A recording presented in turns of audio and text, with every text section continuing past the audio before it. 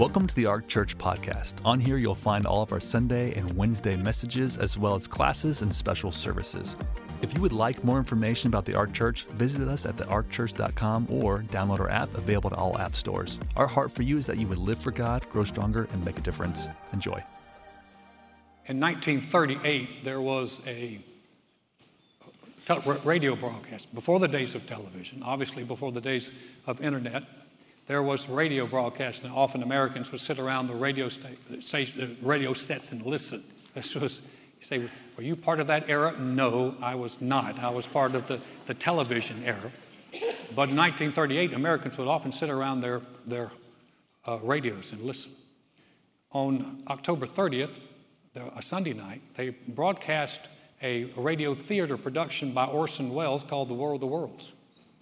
And The War of the Worlds was a science fiction story that Orson Welles had turned into almost like a news broadcast with news bulletins. And so if you tuned into it, if you didn't catch the very beginning of it, you don't realize that they said this is a work of science fiction. So people are listening in, and it sounds like an invasion by Martians. And the Martians had like a heat ray, and they had poisonous gas. And as people were listening in, they said the phone lines began to light up. Now, this was in the days when they had those switchboards.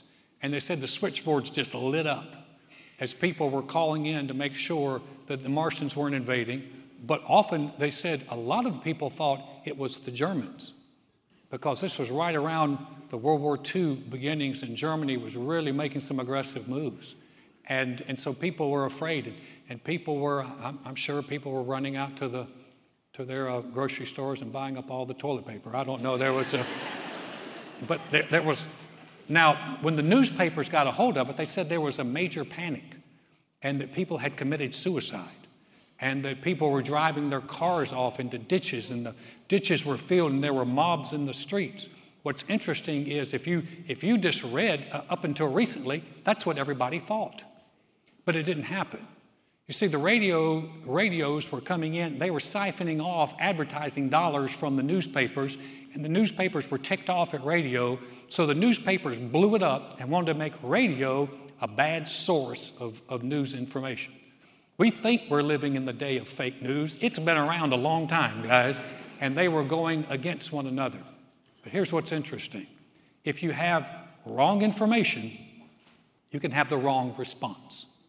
Wrong information creates wrong reactions. Now, I'm going to do a series. I want to start a series called What Kind of God? What kind of God do you serve? What kind of God? And this morning, I want to talk about God is good. Now, if you've been in church a while, maybe you know that. If I ask most people in church, say, would you believe God's good? Oh, yeah, God's good.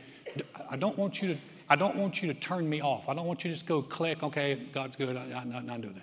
How many of you know that you can know something, but then you can know it in a greater depth? Well, how many of you know if you're married that you still find out things about your spouse that you did not know? And it would surprise you. We were married 38 years when Joey looked at me one day and said, I don't like cooking. I'm like, what are you talking about? You're Italian. You love to cook. And she's a very good Italian cook. Everything else, but Italian, she can kill it.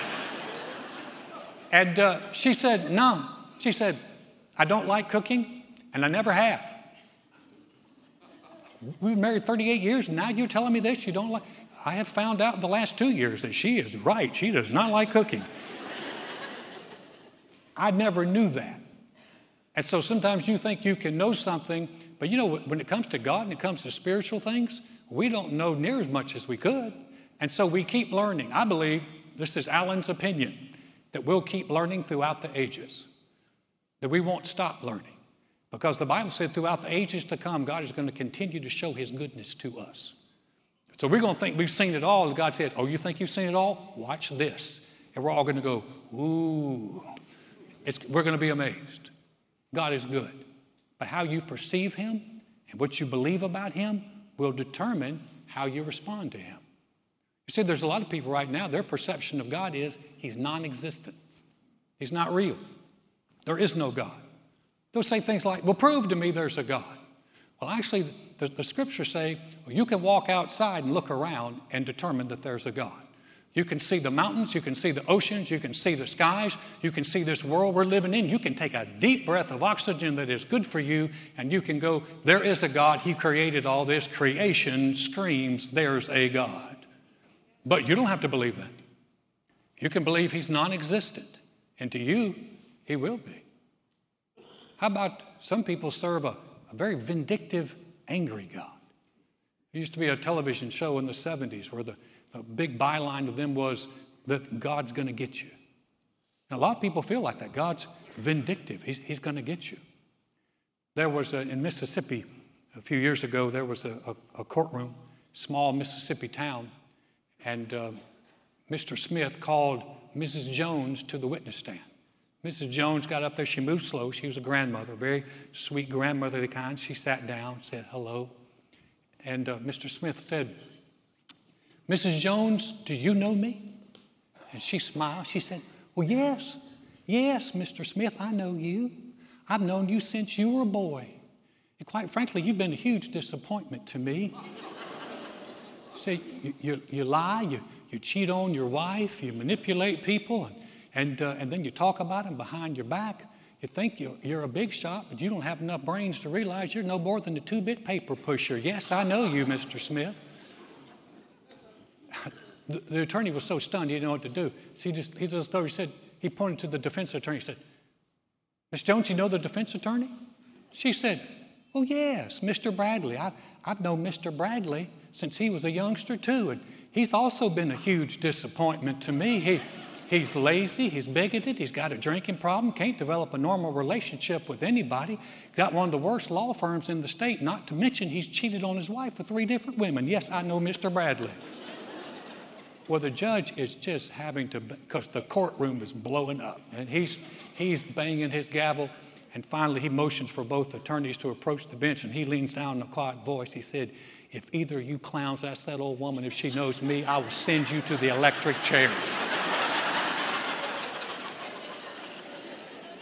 Aren't you glad we serve a God who's not vindictive and angry and remembers all the stuff that we did wrong? But some people serve a God like that, and it hangs over their head. Some people serve a God who's indifferent and detached. Oh yeah, he created the world, gave it a spin, and let go. He's inapproachable, detached. How you perceive him is how you respond to him. See, I believe what the scriptures say. I believe God's good. Hebrews says this, without faith it's impossible to please him, for he who comes to God must believe that he is, and that he is a rewarder of those who diligently seek him. 2 things we have to believe about God. We have to believe he's real. People say to me, well, prove to me that God's real. It's not going to happen. You don't have to prove, God's not going to prove himself. The Bible said, if you're going to come to him, you're going to believe he's real.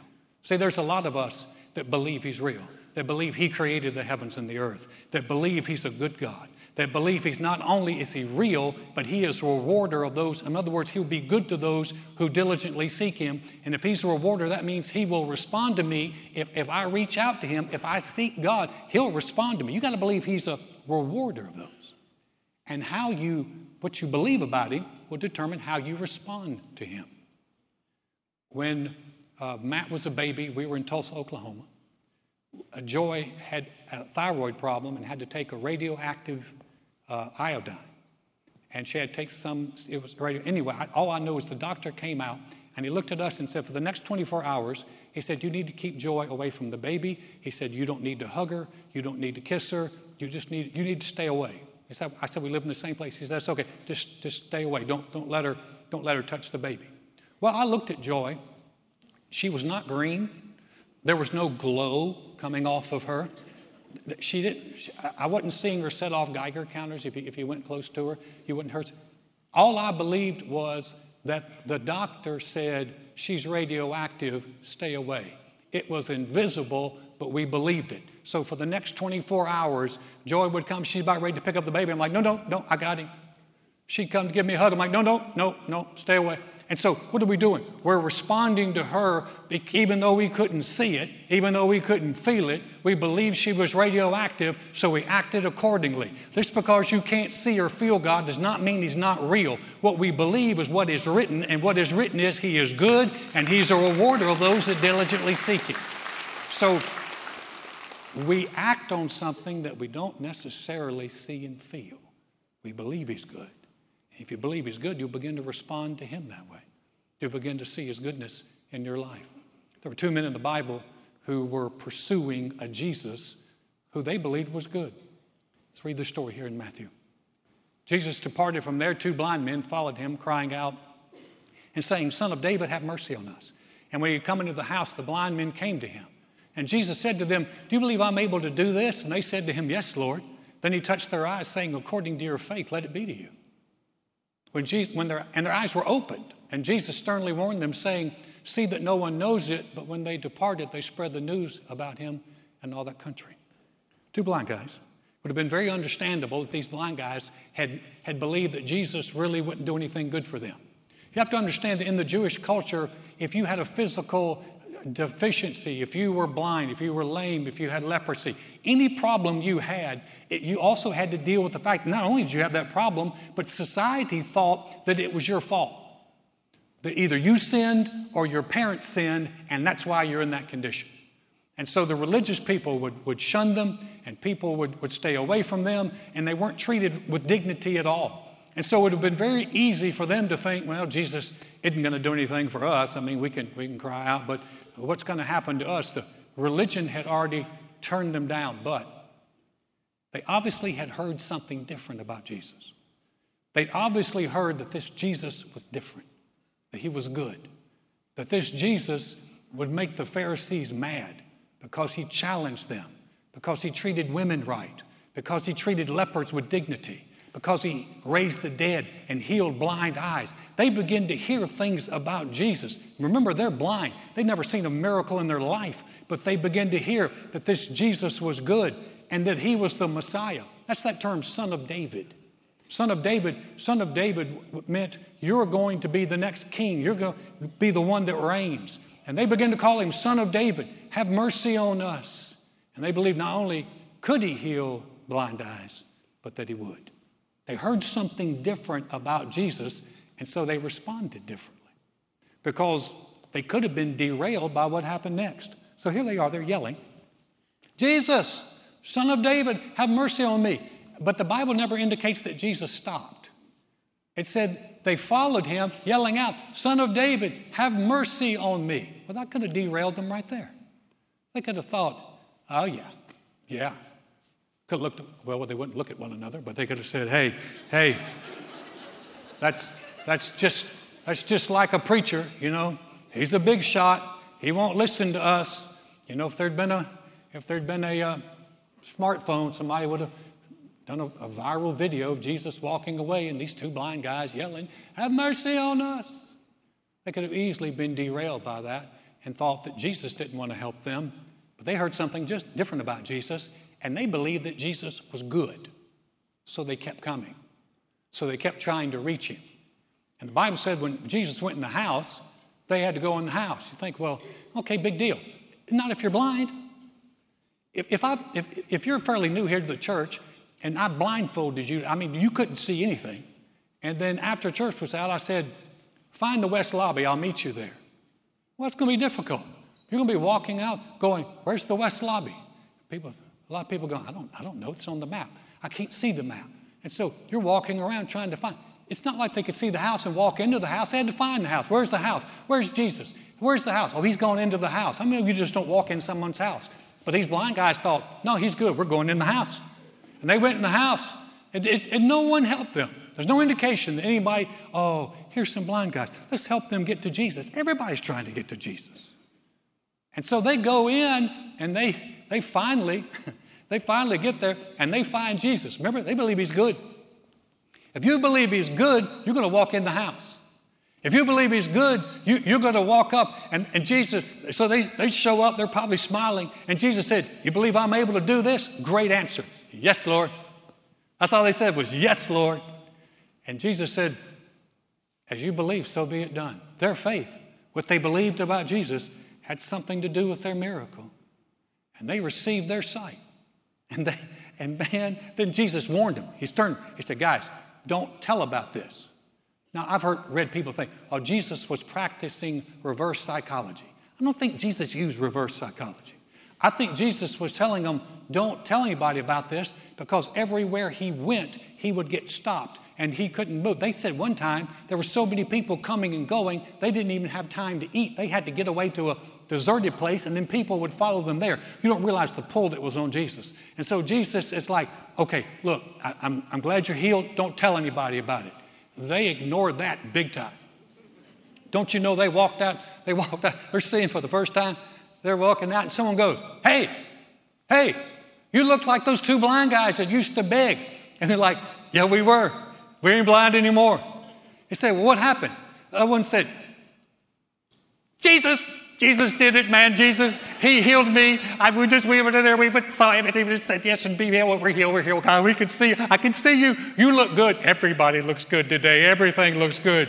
And they're so excited. And they could not help but tell what Jesus had done. Oh, I wish we could get back to that place so we could begin to tell people what Jesus has done for us, because he's been good. And if he's healed you, or if he's saved you, or if he's done anything,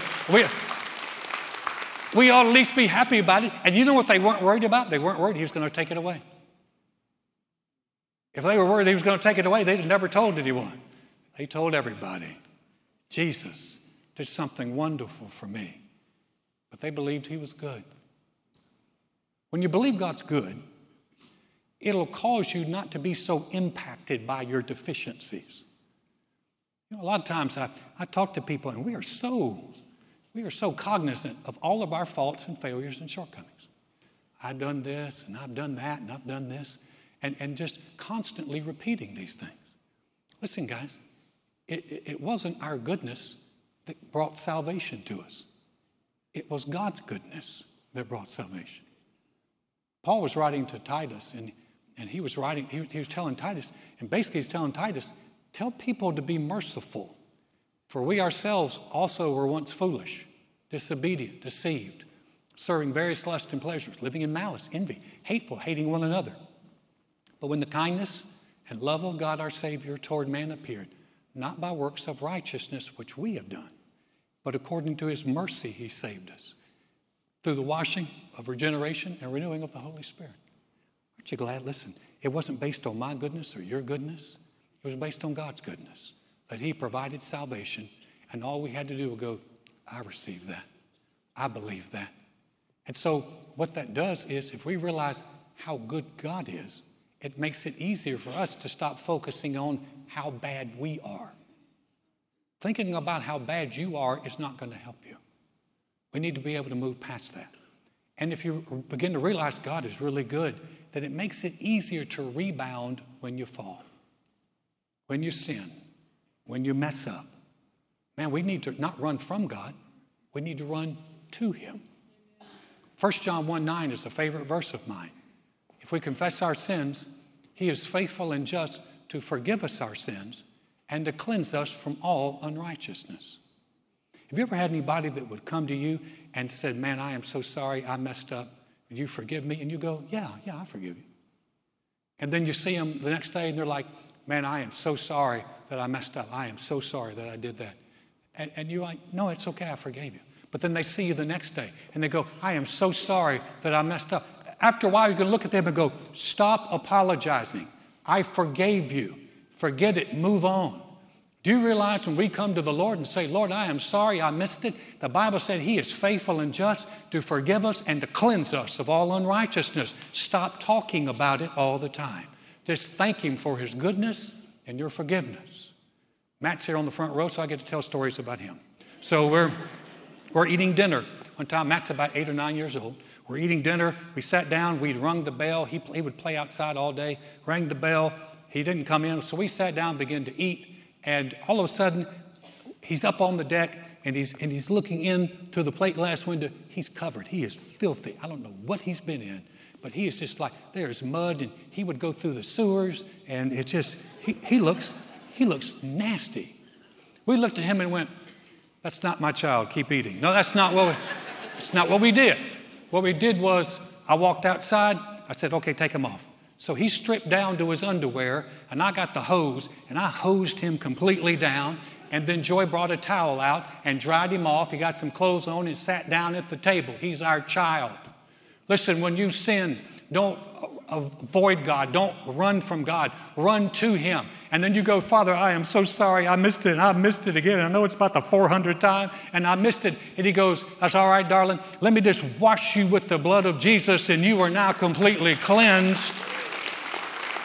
And once you're cleansed, there's no sense in reminding Him of all the places that you've missed it. When you know how good He is, receive His forgiveness and keep moving. But when you know He's good, it's easier to do. When you know He's good, it's easier not to quit. You make adjustments, but you keep seeking Him. Now listen, all of us have experienced prayers we didn't get answered, things that have happened to us that haven't been good. There's people, and people have their own will. There is a fallen world that we live in, and bad things happen. And we cannot forget, guys, that we have an enemy, a spiritual enemy. His name is Satan. One of the biggest problems that people have with God is they believe He was responsible for all the evil that's in the world. That is not the truth. The truth is, Jesus said it talking about Satan, the thief, comes to steal and kill and destroy. Jesus said, I've come that they might have life and they might have it more abundantly. Listen, if in your theology you say, well, I'm educated. Being educated does not mean you have spiritual sense.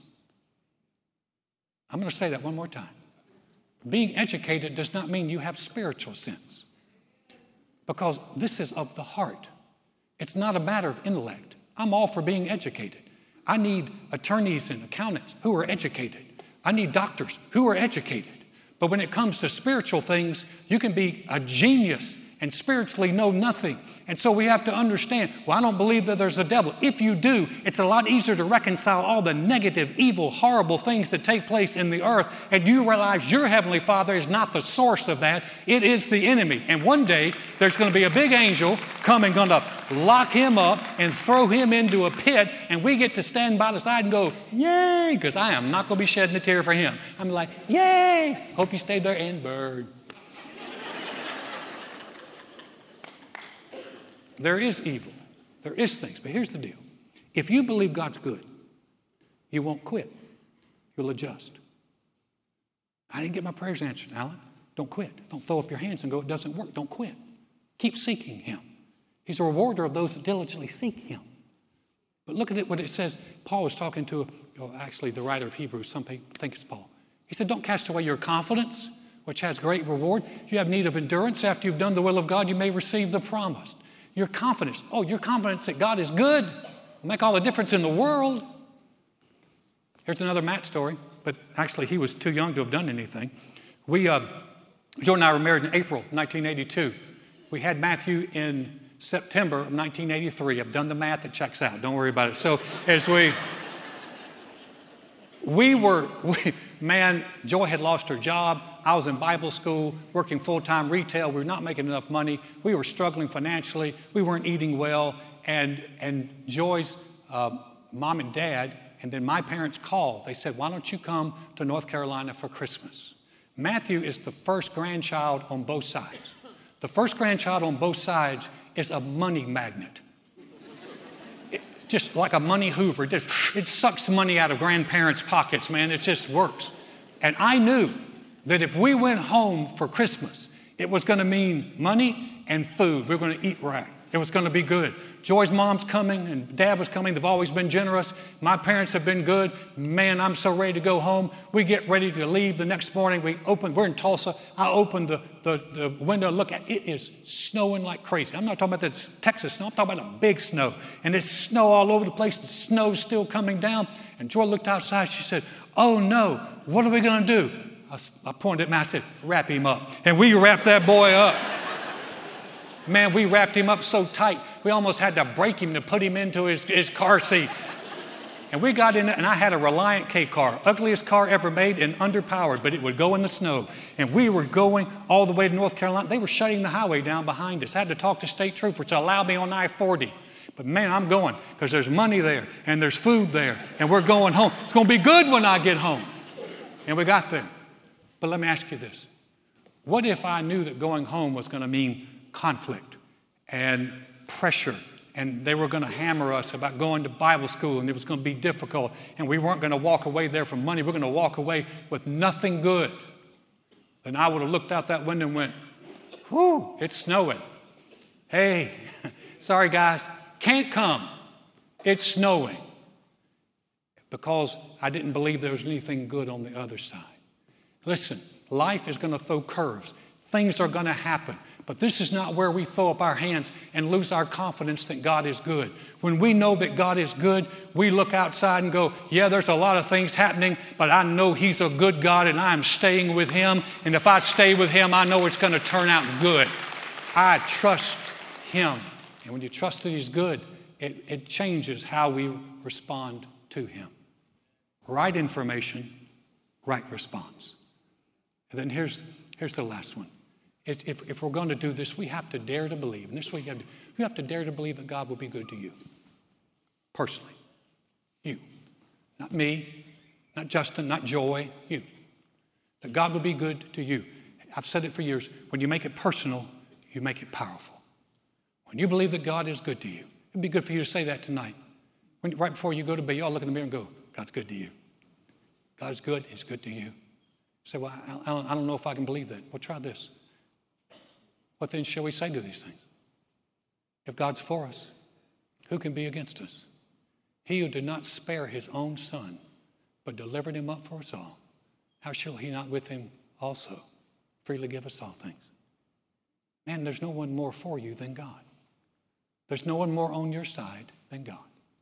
And now, if maybe you've heard these harsh or mean, or maybe you've had bad experiences, I want to encourage you to go back and look at what the Scriptures say about Him. Not what your feelings say, not what other people say. What do the Scriptures say about Him? Because they say He's good. And whether you see it or feel it, this is what we believe. And because we believe it, this is how we begin to respond to Him. And let me tell you something too. As God begins to do good things in your life, don't stay quiet about it. Tell somebody. The Lord helped us. The Lord's done something. Oh, you have an amazing marriage. Oh, no, the Lord helped us. Oh, you're awesome. No. The Lord's been good.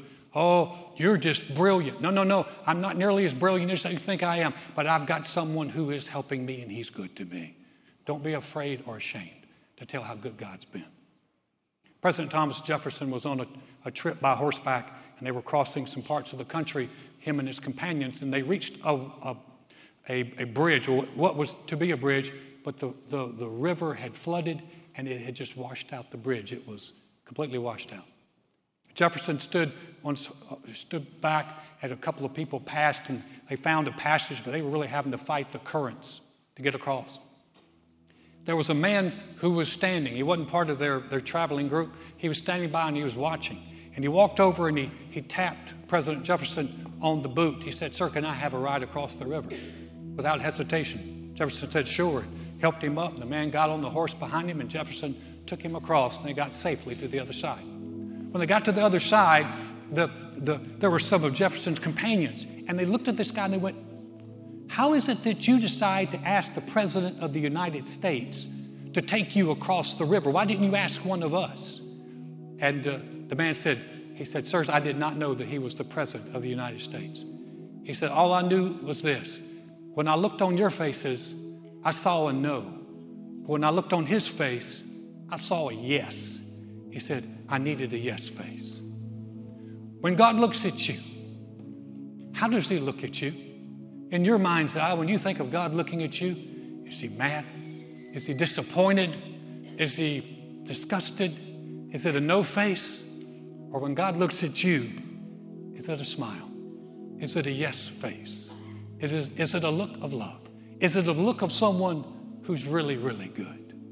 I believe it's a look of yes. His yes is good. He said all the promises in Christ are yes and amen.